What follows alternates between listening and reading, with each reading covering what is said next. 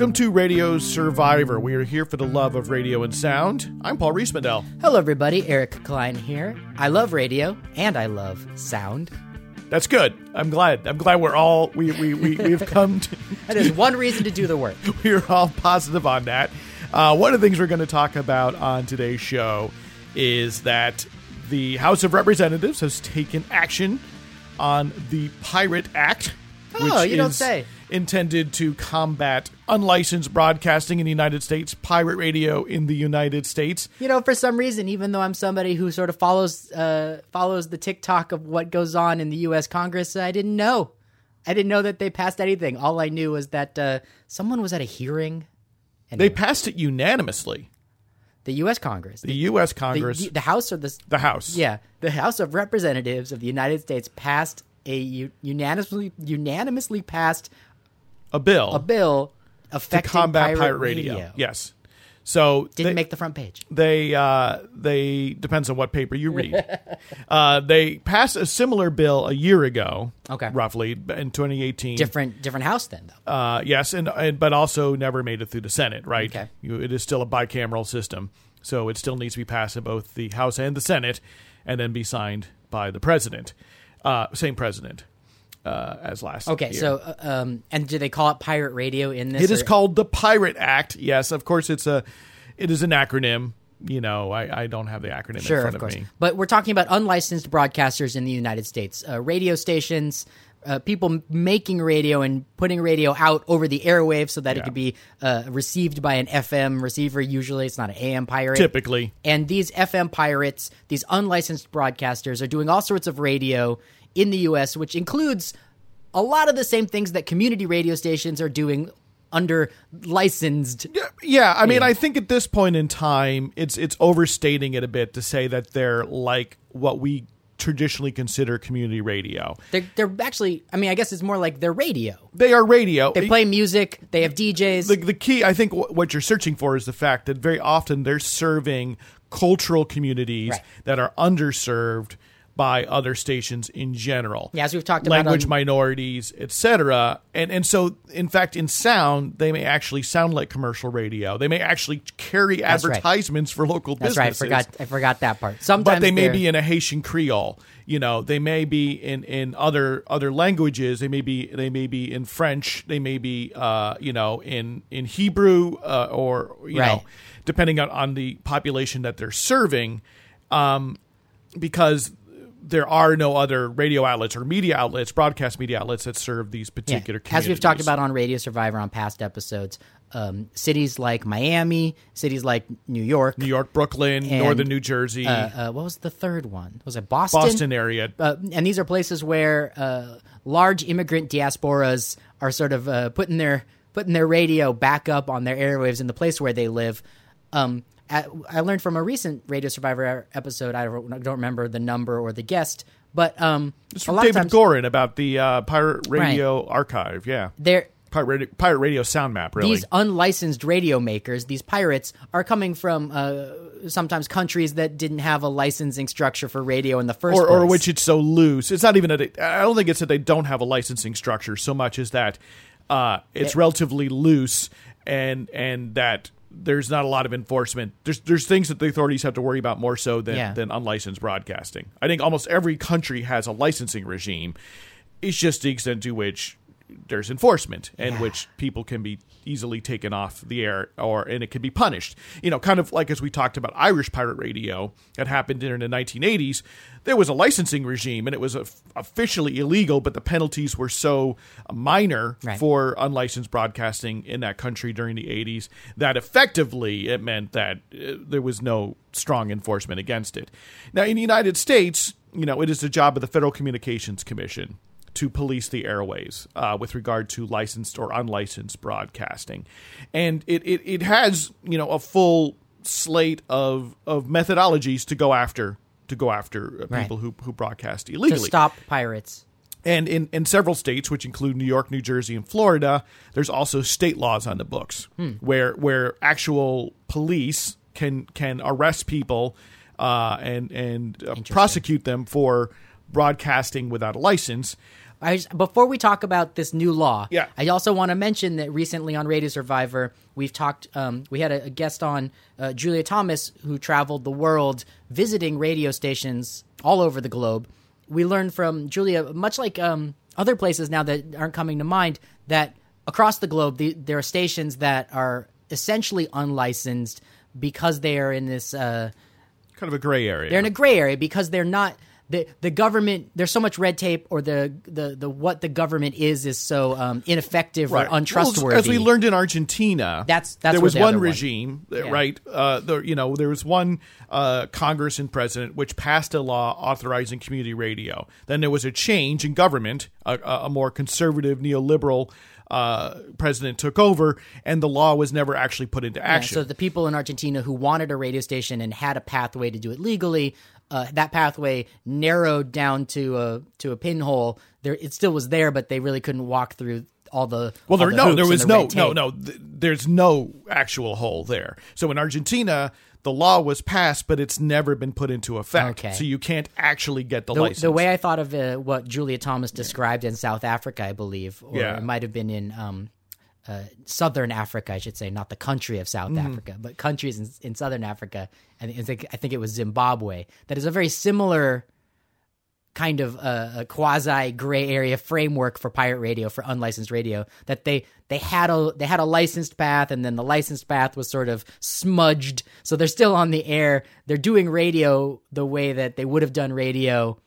They're not choosing to be pirates. They're making radio, and it just so happens that the country that they're in doesn't currently have a clear path to being licensed, which is not dissimilar to what has happened in the United States as well with pirates. In some ways, yes, and in these areas like Brooklyn, South Florida, there's a tremendous proliferation, right, and that's what has provided of stations. The impetus for this act, for the Pirate Act, which recently passed the House of Representatives. And certainly the National Association of Broadcasters, as well as state-level broadcasting associations in New York, New Jersey, Florida, and elsewhere, also have endorsed and lobbied for the passage of this bill. Yeah, I can't help it but mention one last time before we get into the details of the bill that if you listen to that Radio Survivor episode with David Gorin, where David worked to archive the sound of these pirates, I'm just hearing these sounds. Such a for someone who loves radio and loves sound. There's nothing but a smile on my face for what these pirate radio stations sound like. They just sound so lively and diverse and different and interesting. If I lived in a community that I happened to be able to tune in one of these pirates, they'd definitely be on my speed dial, on one of my settings, just to hear, even though I don't speak these languages, just to hear it's a little trip across the seas, when you can tune in a pirate. Now, of course, if there was a station that you preferred on the dial that was being blocked or interfered by these pirates, you might not feel the same way. Right. I mean, right. And that is sort of the flip side is that there are real circumstances, especially in areas where the stations there's so many of them, where they do interfere with the fringe, or sometimes not even fringe reception areas of licensed stations. They often interfere with each other. Yeah. Right. And it does become more problematic, I think, in a lot of ways. What I'm going to say, though, I'm going to put my own opinion out here, is that as we go through what is the Pirate Act, I think it sounds a lot like bills or laws we hear passed in order that are there to combat the use of illegal drugs. Oh, right. Right. And so much of the history, I think, of drug enforcement, especially maybe in the last 25 years, the United States, is about increasing penalties. Right. Let's step up enforcement. Let's step up penalties. Right. This must be the key. And I think that it's not uncommon for people to think that methodology has been a failure. Yeah. Well, John Anderson, 100 years ago on Radio Survivor, or a year. Yeah. No, it might have been back in the single digits. Yeah. Single digit days of Radio Survivor. We're on episode 183 now, and I think it might have been back before we got to episode 100. John Anderson closed out an interview with Radio Survivor with us, where he mentioned harm reduction would be a more appropriate approach. Yeah. As a metaphor for the war on drugs. That exactly. That, he definitely that tough recommended on crime pirate radio enforcement's not solving any problems, and it's just making everything complicated. No, it simply, right, I mean, isn't working. And so there's sort of, I think, the approach of the Pirate Act is, well, so far, the FCC somehow hasn't had the tools to effectively enforce, so let's give them more tools. So that includes increasing the fines. Okay, right? So Congress has passed a new bill, a new law that hasn't been signed into law yet to still increase needs to the pass the fines Senate. for being a pirate radio broadcaster in the United States. So increases the fine up to an allowable $100,000 per day. Okay, that's a lot of money. It's a lot of money, with a maximum penalty of $2 million. Wow. I might point out that only a small percentage of fines issued for unlicensed broadcasting are ever actually collected.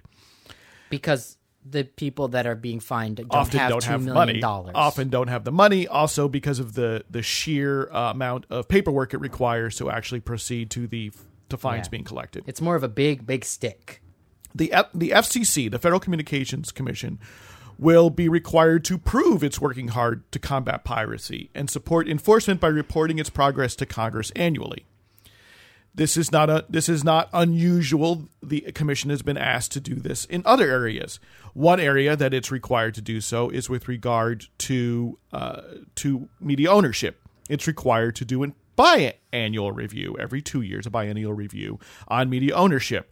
As our friend Professor Christopher Terry at the University of Minnesota has pointed out, the FCC is very, very late on doing this. So reporting what now on media ownership. Okay, but I and then so the new reporting requirements are that pirates exist. That it's to say that it's working hard to combat the pirates. Oh, okay. Give us a report on your enforcement activities. Yes, exactly. As well, there are going to be biannual enforcement sweeps in the top 5 radio markets. Okay, so now boots on the ground. Which has it's been a while since boots have swept. No, well, has there? It's like wasn't there more activity at one point in the history of the United States? No, so it's just I'm thinking about that one Christian Slater movie. Yes, where correct. Jeeps are literally chasing him. Yes, right. FCC Jeeps. There has never been that. There have been individual FCC offices, in cities like Seattle or Denver, Colorado, where the local authorities there have sort of prioritized enforcement of unlicensed broadcasting and been particularly dogged in pursuit of particular unlicensed broadcasters. Mm-hmm. This has happened. There has never been... The FCC are not cops. Right. There's not forces of people. And you also have to understand that the Enforcement Bureau, which is the part of the FCC which is charged with looking at pirates, is also charged with making sure licensed broadcasters are operating according to the technical rules. They have enough to do already. And in eras of smaller and smaller government... Right. Exactly. They don't have the staffing to take on all their challenges. I'd like to mention now that since you brought up local jurisdictions, local governments. Well, these aren't local governments. No, but you just said something about like Denver. That was FCC office. Yeah, that was not local police. It's nice to throw into the mix that a lot of times these pirate radio stations will be the kinds of radio stations that interview local elected officials. Which is why I compared them to community radio, above and beyond commercial radio. You're not going to hear a city council person is not often interviewed on local commercial radio. What'll happen often is that, especially in a big metro area, you may have a suburb or smaller town in that media footprint, and so maybe a Denver public official will get interviewed, but somebody in Longmont, Colorado may not. But a lot of times these pirates, and we've seen it, will interview local electeds, and it's as you've mentioned, Paul. There's not any guarantee that those local electeds even know that they're walking through the doors of a pirate station. It really depends, and in some cases, we've seen city councils go on record in support of a known unlicensed station, which they feel is providing that community radio-like service. Recognizing that these stations... It's a very complicated history, right? We're talking about the the Pirate Act, which has recently passed the U.S. House of Representatives, and I have that acronym for our listeners. It's Preventing Illegal Radio Abuse Through Enforcement Act. Well, there you go, and that pretty much sums it up. So there's supposed to be these biennial enforcement sweeps. I want that job in the top 5 radio markets. So where in which they're to identify, locate, and take enforcement actions designed to terminate such operations. So I mean, I think what that does mean is that there would be time in which the FCC staff in these various areas would be focused, particularly. I mean, how this actually plays out is going to be up to the Federal Communications Commission. Yeah. Right. The Congress makes the laws. It'll be the commission, if this law is passed, which decides how this goes around. It's so fascinating to think about the bureaucracy too, where really will they have desks with computers and people at those desks to even do these jobs? It's always a question, isn't it? Because they passed this. There's not more money, right? No. The Congress passed a law telling them to do something. They didn't give them more money to do it with. No, that would be in the appropriations process. This is an interesting point. It will eliminate the notice of unlicensed operation. Okay. So, and this is a very arcane point, but it's an important point, that the process is typically, if the FCC Enforcement Bureau representatives find an unlicensed signal and they are able to figure out where it comes from, right? They narrow it down, they find an address. The first thing they do is they're to send a notice of unlicensed operation, basically saying to you, we have found you. We know what you're up to, and stop it, right? Telling you that, et cetera. Before they proceed in which case, further. some people operating unlicensed radio stations will actually shut it down. Yeah. That'll be their sign that it's over for them. I mean, some of them. And it's almost impossible for us to say how many do. It's an opportunity for them to, and then some may also just close up shop and move, right? There's the flaw in the gamesmanship of pirate radio. And so by eliminating this, it says that they would be able to immediately issue instead a notice of apparent liability. So they're jumping straight to the fines. Jumping straight to a fine, yes. To say basically, we really think you're doing this, and the next step is we're going to fine you. Okay. And then the commission will create a new pirate radio broadcasting database. Oh. That's it will fun for contain Radio the stations Survivor. licensed in the AM and FM bands, including assigned frequency, channel number, or call letters. Additionally, the database will identify entities that have received a notice of unlicensed operation, notice of apparent liability, or forfeiture issued by the commission. Now, this is something which our friend John Anderson did for many years. Yeah. What's the word? The Pro enforcement, bono. The enforcement action database, which he maintained at DIYmedia.net.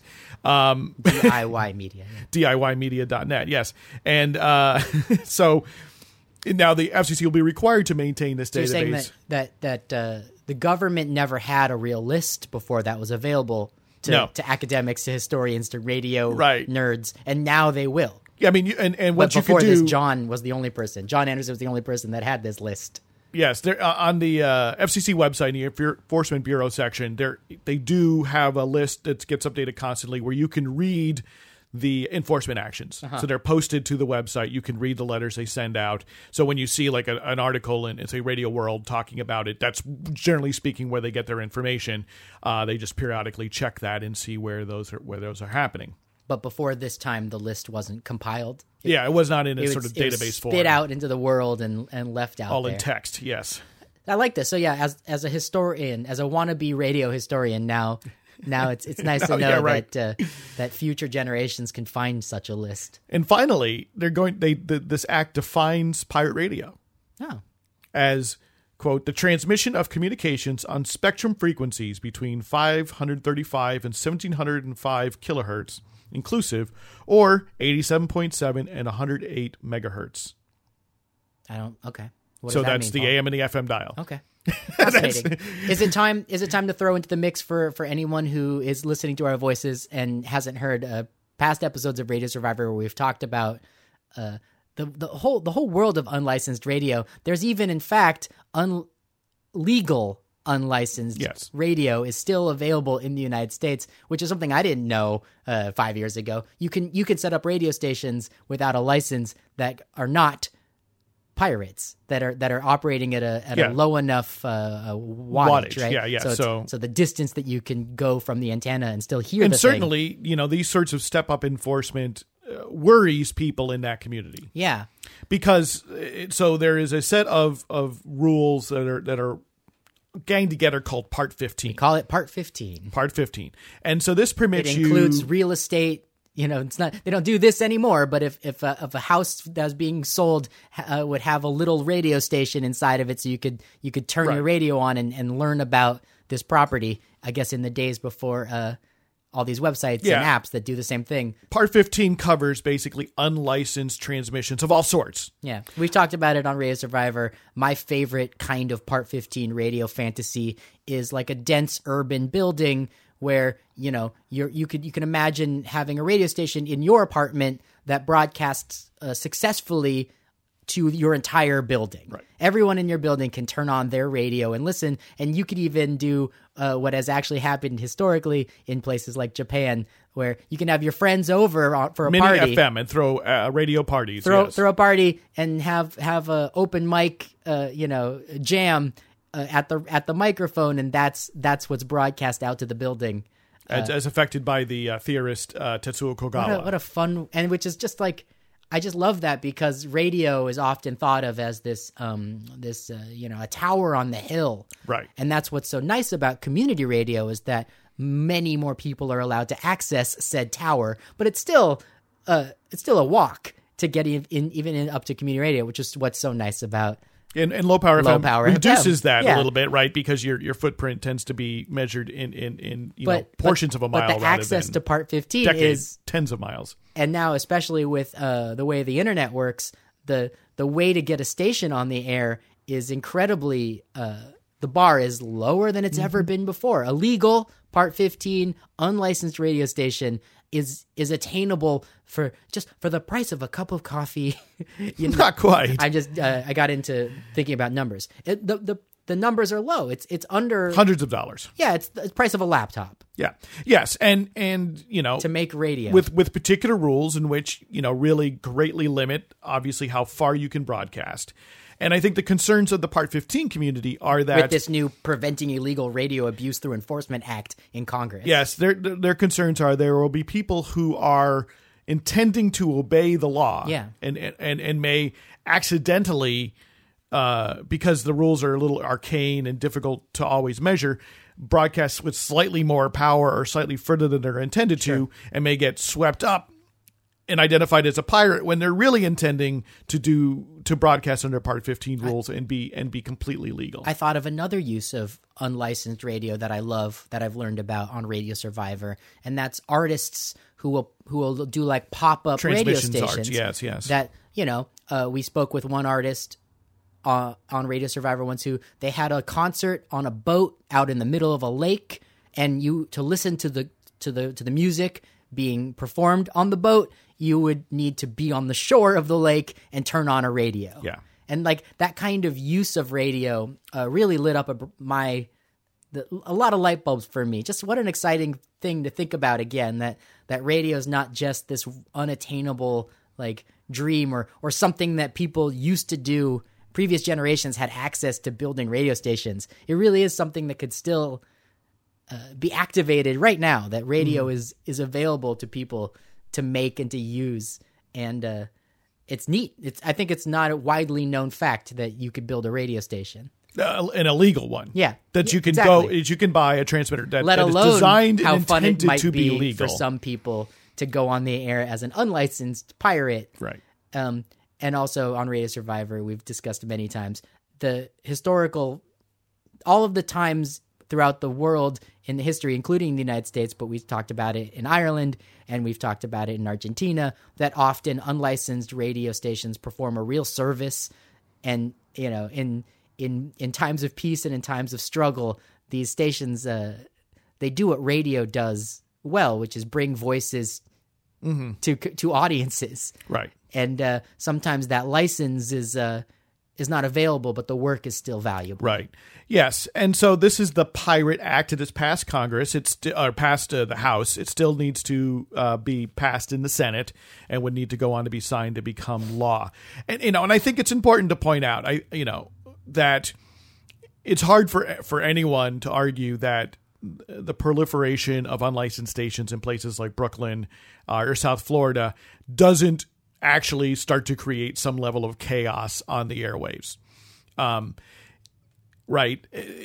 I think anyone who is thinking about it, in as much as that I myself can be a supporter of people. Even radio lovers might find fault with what radio sounds like when there's this many unlicensed stations. How, it is that the proliferation of unlicensed radio during the 90s helped to spur the FCC into action in creating low-power FM in the early 2000s. Such an incredible, that is a future episode of Radio Survivor. At some point, we will really tell that story with guests and in detail that low-power FM, which is the biggest proliferation of community radio stations in our lifetime, if not ever, for the uninitiated, there are new stations all around the country that come in as these low power FM stations. It broke in two main windows, so a lot of these stations now are 5 years old or going on in many cases going on 18 years old. Wow. So yeah, I mean the 2000s are long. We've been in these decades for a while. All these new stations come about because of some unlicensed, some pirate activity in the 90s that really pushed where the activists issue. were creating unlicensed stations that were really, in effect, community stations where they were trying, having the same sort of programming and the same sort of basic approach to broadcasting as your licensed community station. In places where there were not licenses available, with the argument saying that the fact that you won't license us at 10 or 15 or 100 watts has nothing to do with the technical qualities and because that was the argument. That was the official argument, is there's no room for you. There's no room for you. It's too hard. So these stations got on the air, made radio in the spaces that were available, proved that it was doable, viable, clean, and safe, and able nice. to not interfere with existing licensed stations, and often brought communities to their side in places like San Francisco and places like Brattleboro, Vermont, where there were prominent unlicensed community stations that again were part of this movement to help to move forward the licensing of low power FM. Also, I don't want to say it was the singular force, because there were many community media activists from many different quarters who gathered together to help make that case. That's what I was going to say next.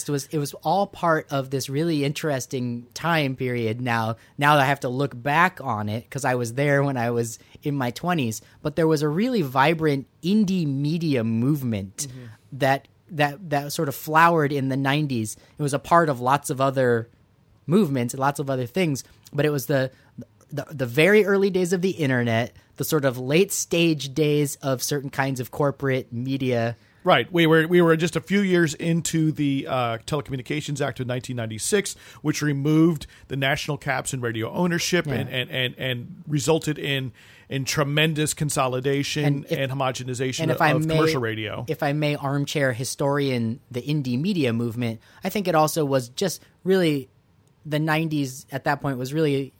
It was very easy to see that the media, I mean, there was already lots of academics saying this, and it's only gotten 30 years worse, but you could see that what media consolidation was doing to the availability of certain voices, and, newspapers, even in the 90s, were getting less diverse. There were less diverse voices. Newspapers were shrinking even then.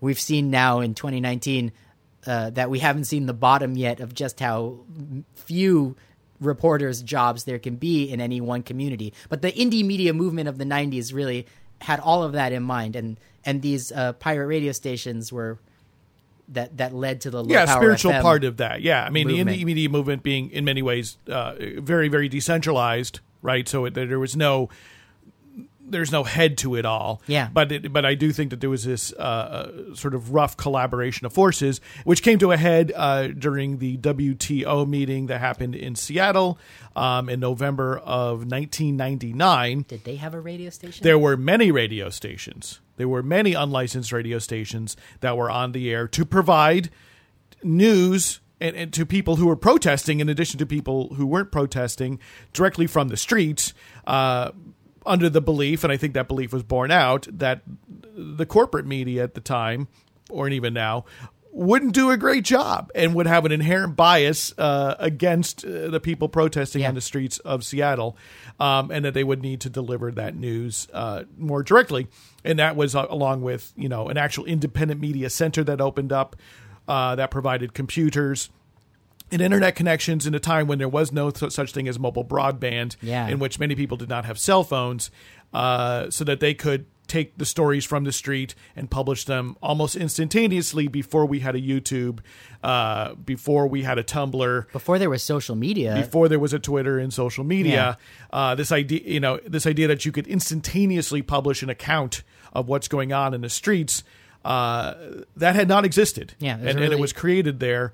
And ultimately turned into a movement that proliferated through the 2000s called the Independent Media Center Movement, became international, and in many ways aligned with community radio broadcasters of all stripes, of all license status, of all statuses, right? So you're sort of recounting this history, and it's important to note. I would love for us to be able to do more on this year. That's what I was just going to say. Because we're hitting the 20th anniversary. This is really a Radio Survivor episode. I mean, these are interviews dying to happen. There's a strong push in my mind as a producer of radio to get a lot of these stories recorded for Radio Survivor, because I think the indie media movement, it's I can't believe it's 20 years old, but there you go. So one way you can help us do that is by supporting Radio Survivor. We run a campaign on Patreon, which is an opportunity for you to donate a regular amount of money every single month to us to help us both keep up the operations we do, the production of this podcast, all the hosting costs, the writing that goes on at radiosurvivor.com. But we also would like to look forward and seeing, as we've just noted, that this is kind of a pivotal year in history, the 20th anniversary of the Independent Media Center movement, which birthed a lot of technologies and a lot of community media that we take for granted today, came out of that bringing together of people across different spectra, across different communities, who came together to say, we need to make media ourselves. We can't rely on our stories being told accurately by corporate media. We need to create that ourselves. That is the spirit in which Radio Survivor exists, and we think it's a really important history that could use to be told. Yeah, I mean, I'd like to make a pitch, a plug today to Radio Survivor listeners that help us record the oral history of the indie media movement. 20-year anniversary or so of its flowering. It would just be so nice to start now recording interviews with people. And it would go a long way to help. It'd be a vote of confidence if you could support the work. Yeah, I think if we can get to 100 individual patrons, right? We're now in the 30s. If we can get to 100 individual patrons by July of this year, this is something we can do. And we would love for you to help us out. We can begin to tell the story in radio and in print of the Independent Media Center movement and how Low Power FM actually happened, because the stories were now at this point which they may get lost, in which people's memories go, and unfortunately many people who are active will no longer be with us. Not everyone was in their 20s in the 90s. Some people who were a part of the indie media movement were basically 60s people. And there's many voices that might be left out of official accounts because they're inconvenient voices to include, and we would like to include them. So if you can get us to 100 patrons by July of this year, of 2019, this is work that we are going to be able to do. There has got to be a podcasting story in there somewhere, things that were not called podcasts, but I'm sure there were internet radio reports, archived internet radio reports. There was radio.indiemedia.org, of course, where people were uploading both sure. shows, but individual MP3 reports. And I don't know where all this stuff is archived. Some of it is at radioforall.net, which is archives that go back to that far back. It's an allied kind of organization. But these are things that we can pull from plus do original work. So go to patreon.com/radiosurvivor or go to radiosurvivor.com/support. We're looking for 100 patrons. You can become one. And the levels start at $1 a month, but go up from there. The more you can spare, the more you're going to help us reach that kind of finish line, to be able to do this kind of work and help provide this historical perspective around community media that really needs to be documented in a way that's accessible. That's accessible to many people. And, my favorite thing about what Radio Survivor is right now, if I may toot a horn or two, is that, not only are we this podcast, that we also go out on radio stations. And so it's like go out to radio stations. Yes, we are being broadcast on the airwaves. Not this particular pitch. Yes. Thank you, podcast listeners, because we're not giving these pitches on the radio, but the show, the content is going out to different radio stations, and I just it warms my heart to think about somewhere in America there's a young person who doesn't know. I mean, there's a lot of us listening. There's a lot of Radio Survivor people that lived through the indie media movement and don't need an education in what that time period was. But there's so many people that have come up since the 90s that are ready to learn about what in addition to, I think the that work was. It's very hard. There may be somebody who was doing independent media in Madison, Wisconsin, who doesn't know what was happening in Portland, Oregon, or in Miami. And I think that, it's the same thing why we do this show and we talk so much about community radio, even, is that the person listening to community radio in one city in Boulder, Colorado, doesn't necessarily know about what's happening in Bloomington, Indiana. Yeah. And you don't always realize that you're talking about a movement, right? It's not just a radio station. It's a movement, and it's a movement that has gotten very broad and very deep, both in the United States and around the world. And I think it's stronger when viewed and understood as a movement, and that there's a greater opportunity for enrichment and social change when stations know about each other, when listeners know about other groups of listeners, and we understand that this is something valuable that can be used to help bring more voices to the air, as well as, I think, to further the cause itself. So please help us do some of that work. It's ambitious, but and it will take time. It will take energy. But if you can help us get there, we'll be able to spend more of that time and energy. So go to radiosurvivor.com/support, where you can learn about our Patreon account. Or go to patreon.com/radiosurvivor. If you want to give a one-time donation, you can go to radiosurvivor.com/support and learn how to do that. We do have bonus episodes. We have bonus content and things that we love to share with our supporters. It's really just a little thank you. We know that's not why you do it. You do it to help us keep doing this, and now we want to get ambitious and do more. You're listening to Radio Survivor. We're here for the love of radio and sound. We cover the world of community radio and college radio and the radio on the internet that is sometimes called podcasting and sometimes called streaming media. On demand. Yeah, when it interweaves with the worlds of community media and the kinds of access and the radio that people make. My name is Eric Klein. I'm here with Paul Rees-Mendel, and we just spent the first half of the show talking about unlicensed radio, which led us to a lively reminiscing about what the indie media movement was all about. And there's nothing that gives the indie media movement more of like the glue that holds it together in a lot of ways is heaping scorn on a company called Clear Channel. There really now was known as iHeartMedia. It really was a big part of that world because. If I may be a little bit of a Gen X grandpa here and dialogue with my friends listening, radio used to be better. All over the country, every city had some good radio. It really was better. And we know this, people who have a memory. My memory, I might have been much younger than some people. some people's memories of good radio, but the 80s, the 70s. I want to put a proviso on this, so I don't want to argue with your fundamental point. I think it's a grand statement, and it's a grand statement, and like so push. many things, great radio was often fragile.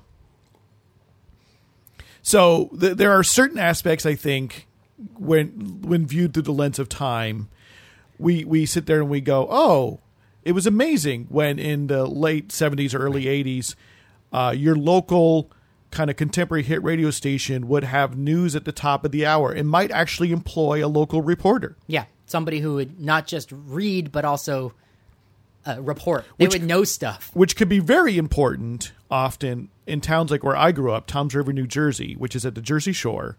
So it's about, it's about 90 miles from Philadelphia, about 90 miles from New York, and you will not hear news about Toms River, New Jersey on a New York or Philadelphia radio station unless, a bunch of people get killed. Like there has to be some massive news. Which is not helping anybody when that news is reported. It's just... there's a local newspaper, of course. But I used to be on WOBM FM, which was like the big radio station in Toms River that everyone seemed to listen to, kind of basically adult contemporary. Mm-hmm. But like I worked in a retail store and we had it on all the time. Every hour on the hour, there was a news report, which was reported by, they had a news director. Right. And if you think about WKRP in Cincinnati. We're talking about pop radio, music.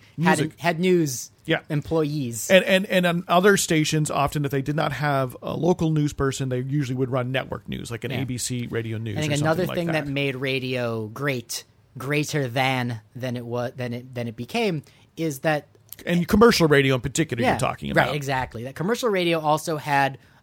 local DJs really had a passion for music, and so each station had a voice and a editorial viewpoint. And again, you can problematize this a little bit. I mean, I will. I mean, so yes, there were real, live, actual, living people. Yeah, mostly men, but men and women who loved these songs, who put and actual shared them records with their community on the turntable or put CDs which in is something the that CD like player. Now in 2019 feels like only community radio does that. Now, very often, the proviso here is they had no say over what they played. Yeah. All right. So I mean, playlisting was not a new phenomenon in the 90s. It was not a new phenomenon in the 80s, and it was not a new phenomenon in the 70s. And so those stations where either you had DJs that had some level of autonomy, or you had program directors who were perhaps a bit more forward thinking and willing to break beyond the confines of the Billboard charts. I mean, those were still rare. People were complaining about the quality of radio going downhill in the 70s and 80s because of the fact that they felt like they did not play local bands. It was more wild, back in their day. Right. Or, or the sense that like you could bring a local brand could bring a record to the program director and ask it to get played. There was a time before my time that FM radio had the kind of great unknown, like bleeding edge of culture. FM radio was thought of that way that like now podcasts had last year. And again, it was still in the minority. I think we have to really point this out that there were reasons why people didn't like commercial radio in the 70s and 80s. It wasn't all golden. It wasn't. But what I think it's more that is that due to the fact that it was more likely that your radio station had local ownership. There was less likely that it was nationally owned because there were caps on how many stations could be owned. And those nationally. Caps were lifted in 1996. More likely to have local management. More likely to have a local program director. More likely to have DJs who came from the community. And all of that changed. And very often, I'm thinking even the radio stations I listened to growing up, like WMMR in Philadelphia, WNEW in New York, which had rock. And it often had specialty programs where they played metal or played import music from, like alternative imports from the UK and things where they broke out of their usual kind of more playlisted schedule. Those kind of went away. Yeah. And so when they went away, it happened in the 90s. It happened after the it started before that, but really there was this big it's a moment when they removed the national caps bill that passed through Congress in 1996, and a company called Clear Channel was one that pioneered consolidation, and it happened very rapidly. As our friend Christopher Terry, who is now a professor of media law at the University of Minnesota, he worked in local radio in Milwaukee in talk radio, and he has told us how, in the span of just weeks, he was working at a station that had multiple different owners just in the span of Was that really weeks. 3 years ago that we commemorated the 20-year anniversary of the 1996 Telecommunication Act? You can certainly go back and listen to that episode. We'll have links in our show notes. Go to radiosurvivor.com. /podcast. I'm bringing it up for a fun new 2019 update. And the company known as Clear Channel, which is blamed by... now known as iHeartMedia. Yeah, changed names. It's blamed by people like me for ruining radio that they used to love. It's big into podcasting now. And so I get worried. Yes. I worry that iHeartMedia, which now... is its footprint in the world of podcasting has just grown enormously in the last few months. They really have jumped into it with both feet, as they say. They've made investments. They bought the network How Stuff Works, which produces a number of very popular, very good podcasts.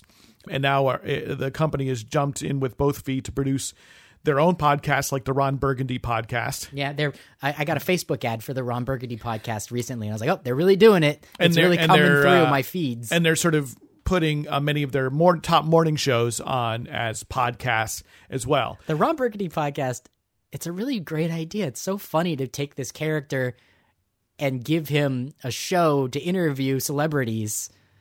It's a very funny thing. If I'm gonna now, I'm expecting my check. iHeartMedia, because I've just plugged it. But there's a big difference. There is a really fundamental difference between podcasting and radio. You're jumping into the. Don't worry, Eric. Yes. It's not as bad as you think. I want to say before we jump into that idea where I'm convinced that iHeartMedia is going to ruin podcasting, and Paul talks me out of it, that, Paul, you work for one of iHeartMedia's major competitors in the world of podcasting. I work for Stitcher, which is owned by the EW Scripps Company, which is itself, a somewhat large company that owns a lot of TV stations. And it's exciting to talk about podcasting. We have talked about it on recent episodes because the year 2019 really is a significant moment in the history of this medium where it's growing and different businesses are getting into it. So I'm not only is Stitcher bigger than it was 5 years ago doing podcasts, not only is iHeartMedia, formerly Clear Channel, getting big into podcasts, but we talked on Radio Survivor a couple weeks ago about Spotify. That's a bonus episode. Oh, yeah. Spotify purchased Gimlet. Gimlet used to be this scrappy indie startup that made podcasts in New York City. Now what's going to happen? Now they're Spotify's still behind making them. podcasts in New York City. But so podcasts are changing a lot. And what's so fun about all of that, though, before you talk me out of the idea, is that just because these big boys are doing it, unlike radio, that doesn't mean that there's no space for other people to do podcasts. That's the fundamental difference. There's still room. In 1997, a year after the Telecommunications Act had passed, you could not get a low-power FM station on the air. So those thousands of stations that now exist could not have existed in 1997. At the same time, right, in most big metroplexes at the very least, nearly every possible licensed spot on the dial was already spoken for, either non-commercially or commercially. So when Clear Channel started, gobbling up these stations, it really was reducing the amount of available. It was like real estate. Imagine if somebody were buying up all of the houses in your town or all of the commercial properties in your town. Yeah, but there was nowhere to grow into the suburbs at this point. Right, exactly. I think that's a great metaphor. And, and it wasn't the case that there were no possible licenses available, but they were definitely taking, especially, in a lot of metroplexes, they were taking, everything that was valuable, right? Yeah. Everything that was going to hit a lot of people, and sort of sucking the air out of the room. Right. And while they also were combining operations, firing local staff, combining management at regional and national levels, taking away local programming decisions, and replacing people with automation. Clear Channel, not the only corporation acting in this way, but the biggest. They at the pioneered time. it. There was other other entities also swallowing right, up exactly. the little stations. Right. In podcasting, there's no licenses. Yeah. And that means that And there's also like no big. I mean, there's no one. Yeah, this is what you're right, going to there's say. no one place for podcasts. Just because a podcast is a big podcast doesn't mean that another podcast can't stand next to that. Right. In on your either the real estate in this metaphor is in your ears. Like you could listen to the biggest podcast in the world 1 minute and then switch over on your device on whatever you listen to a podcast that only one person is listening to, you. And those two podcasts have the same amount of access to every listener. Yes. Exactly. And that's different than radio. That's different than radio, where access is strictly limited, where there is scarcity. And in podcasting, there is no scarcity in terms of supply. The only scarcity that in terms of how many podcasts there can be. There's no practical limit to that. The size of the internet. Right. Yeah. Where I think people get worried is the scarcity of attention. Podcasts are the least of your concern. Right? I mean, if you're worried about one podcast competing with another podcast, don't worry. You should worry about just staring at Facebook mindlessly as your big competitor. Right. I mean, there's a lot there. And I think that, attention span competitors. I mean, and basically it, right? Yeah. I mean, that's basically it. I read and that certainly the if CEO somebody's primary consumption of podcasts is through their iHeartRadio app, right, that exposes them. And there are lots of podcasts there. So there are lots of podcasts not produced by iHeart on there. So that, I haven't done an inventory. I can't tell you how broad or wide it is. About but the growth of this industry right now, that just like iHeart, Stitcher, everybody can play a podcast on any of these apps, even though these app owners also are producing content and want you to play with their It's because toys. podcasting is fundamentally different than even, say, YouTube. It's still also the case that anyone can go create a video series and kind of put it online. Right, but it's more expensive. Yeah. But because one company, Google, has decided to underwrite and finance very expensive video bandwidth for the entire internet. Yeah, Facebook tried, but it's still really a Google world. It has YouTube has by that very fact become the default place for video to go, and as a result, is a virtual monopoly. That does not exist for podcasting. Right. Yeah, audio's everywhere. Audio is everywhere. There are hosts that you can get for free. There are hosts that you might pay for in order to get different levels of service. Places where you host your audio, you upload your files and share them. But there's no single one that is in charge. There's no single one where, if you're trying to distribute video online, you want people to see it and you don't put it on YouTube, a lot of people believe then your video basically isn't going to get seen very much. Yeah. That is not true for podcasting. Now, the flip side to that is by there being such a sort of a much more diverse market and many diverse players, it's harder to get your stuff heard by a mass audience. And that's what we're talking about here is a mass audience. Well, it's such a weird, in my brain, and I think it's in many people's brains, so I feel safe to talk about it this way, that there was a time, say in 2012, like I'm going to podcast. And if everything lines up, my podcast is going to be huge. Define huge. Yeah, and I think that there's a feeling in podcasting. I'll just say it. I met a podcaster who I won't name who said, if you'd asked me to, he was giving advice to someone else, should you start a podcast? And he said, if you'd asked me in 2012, I would have said, yeah, the world is your oyster, and now.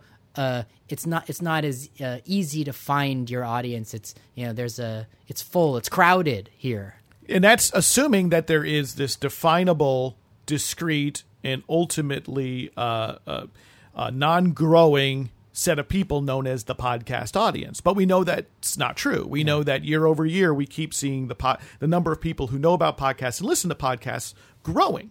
Yeah, and if I might use reverse logic, that's exactly why companies like iHeartMedia are getting into the game, because they know that it's getting bigger and they want a part. And it doesn't require a license. Yeah.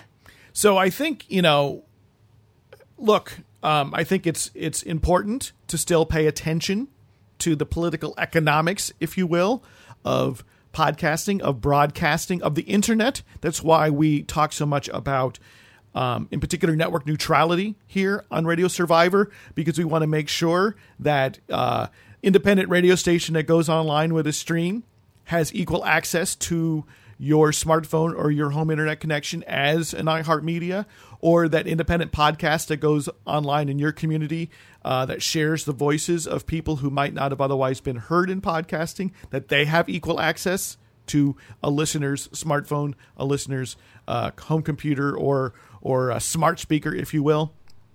It's looking at those structural relationships that really undergird how does the internet work and who gets to play there, that I think continue to be very important. And if it turns out that there's much more pay to play, where in order to easily reach your smart TV, somebody has to pay an extra toll to get their podcast listed there, or come through your television, or come through your smart speaker. That's what we're paying attention to. And we don't, it's hard to know yet who will be the bad guy in that situation. But we've seen it before with other mediums, with other pipes, right? So it's not difficult to imagine. We're not being dystopian to imagine a world where it's harder to get a podcast. But to me, that's where you want to pay attention. Yeah. If to make sure that, and it's the same forces that permit there to be independent internet radio, that make sure that a college or community or low power FM station can have an internet stream and grow their audience outside of people who can hear their signal over the air, or outside of people who don't, into audiences who don't own radios, for that matter, whose only audio consumption device is a smartphone. Yeah. These are important points, and we want a community radio station's stream or podcast, a college podcast, to have that equal footing, and that has to do with the pipes. It has to do with the platform. Right. I don't have to worry so much, just because my old bones have I have a vigilant. Wound. I have an old wound that Clear Channel put on my ears, and I'm still scared of them. But they mean me no harm in podcasting. They're sort of they're a big wounded dinosaur at this point, if I understand things correctly. And so today on Radio Survivor, we're winding down, but we spoke about pirate radio at the top because there's the Preventing Illegal Radio Abuse Through Enforcement Act, which is the acronym that Congress came up with, which passed the House and is awaiting action in the Senate, which might increase the amount of enforcement on unlicensed radio, which led us to a discussion of indie media briefly. I think it's a nice time with the 7 minutes we have left on the show. I've been thinking a lot about how I got my start in community radio and what was valuable to me and exciting about it, and how I really, I happened to be, because of my generation and when I began, I sort of came in at sort of the tail end of the crest of that indie media wave, working for Free Speech Radio News. And Free Speech Radio News was an independently produced half-hour daily news program with correspondents around the world contributing, the most grassroots radio news program I've ever heard. And it was, yeah, thank you. And it was a real pleasure and a privilege to get to work for them in the early aughts. And, basically my time was late 2003 to, I think, it's the way you wind down a job like that is hard to really pin down now that the future is upon me. But I worked for many years for Free Speech Radio News. It's important to note that FSRN also, while independent, was tethered very closely to the financial health of the Pacifica Radio Network, which is related to why FSRN's not on the air anymore. A large network of 5 prominent community radio stations, and arguably KPFA, its flagship station, if you will, in Berkeley, California, an originator of community radio, period. But what FSRN was and why I want to talk about it at all out loud to our audience is just that, like Paul said, like it tied together indie media culture throughout the globe. Mm-hmm. That was the idea. I think that was the vision when it was founded in a news-oriented format. So FSRN, an episode of FSRN, as I worked on it for many years, was a headlines package, and then which was about 5 minutes, and then we would have roughly 4 or 5 longer reported stories. You would hear the voices of the people from the locations where the stories were taking place. And what was really unique about FSRN and why I was so proud to be a part of it, why it's still something that I long for, I want to hear FSRN-like content still to this day, is that those reporters, if we had a reporter in Africa filing a story over the internet, a radio story, unlike the BBC, where you would just hear one BBC voice read the thing they'd written, on FSRN, it was our reporter and then the person they interviewed, and then our reporter, and then the person they interviewed, and then our reporter and the person they interviewed, and hopefully they interviewed like 3 or 4 different people, and those people's voices were broadcast on the air, and that was what made it really shine. That was what made it special. Yeah, it was not, a Western person from, the United States or Canada who had been parachuted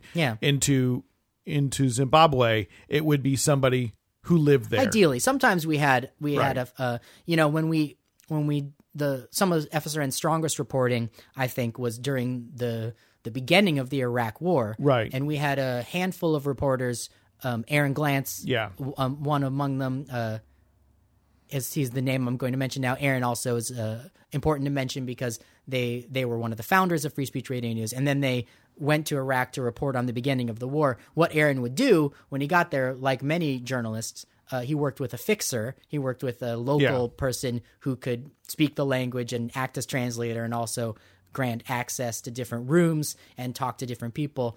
I think what's valuable, though, is that you still heard on the microphone. And Aaron those was not embedded.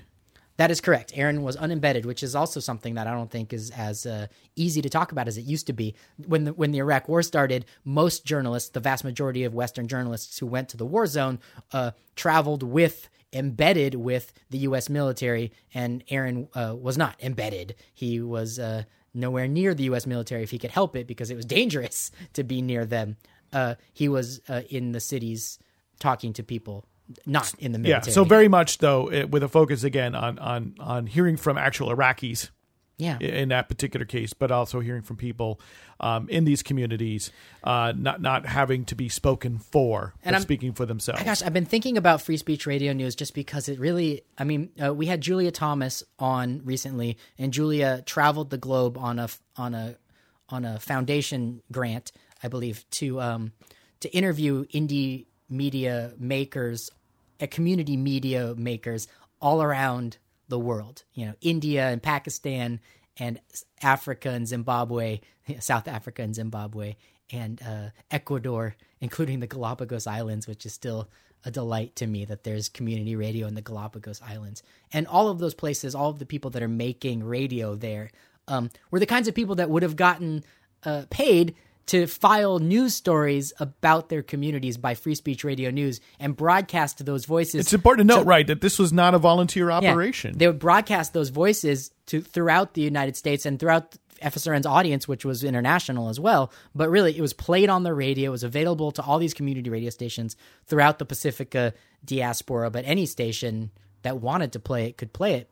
And those news stories from those stations, because a lot of times we were working with radio people. It was one place where it could be collected. And Julia Thomas was talking about, when we spoke on Radio Survivor recently about community radio across the globe, that there still is sort of a need for community radio stations around the world to speak to one another, to have a place where that collection can be collected. And I think FSRN acted as that briefly, however briefly, 10 years or so. And That's another oral history. Yeah, that's I'd something love else to that I'd hear. like to work on. So thank you for letting me talk about that today on Radio Survivor. Well, thank you for spending another hour with us. If you'd like to learn more about anything we've talked about on today's program, go to radiosurvivor.com/podcast. This is episode number 183. Yeah, if you have anything you'd like to share with us, questions, comments, show ideas, go ahead and email us. The email address is podcast@radiosurvivor.com. And of course, we are a listener and reader-supported enterprise. To learn more about that, go to radiosurvivor.com/support. Eric, thank you. That was a for pleasure. another hour. And we look forward to talking with everyone next week. See you again next week, everybody.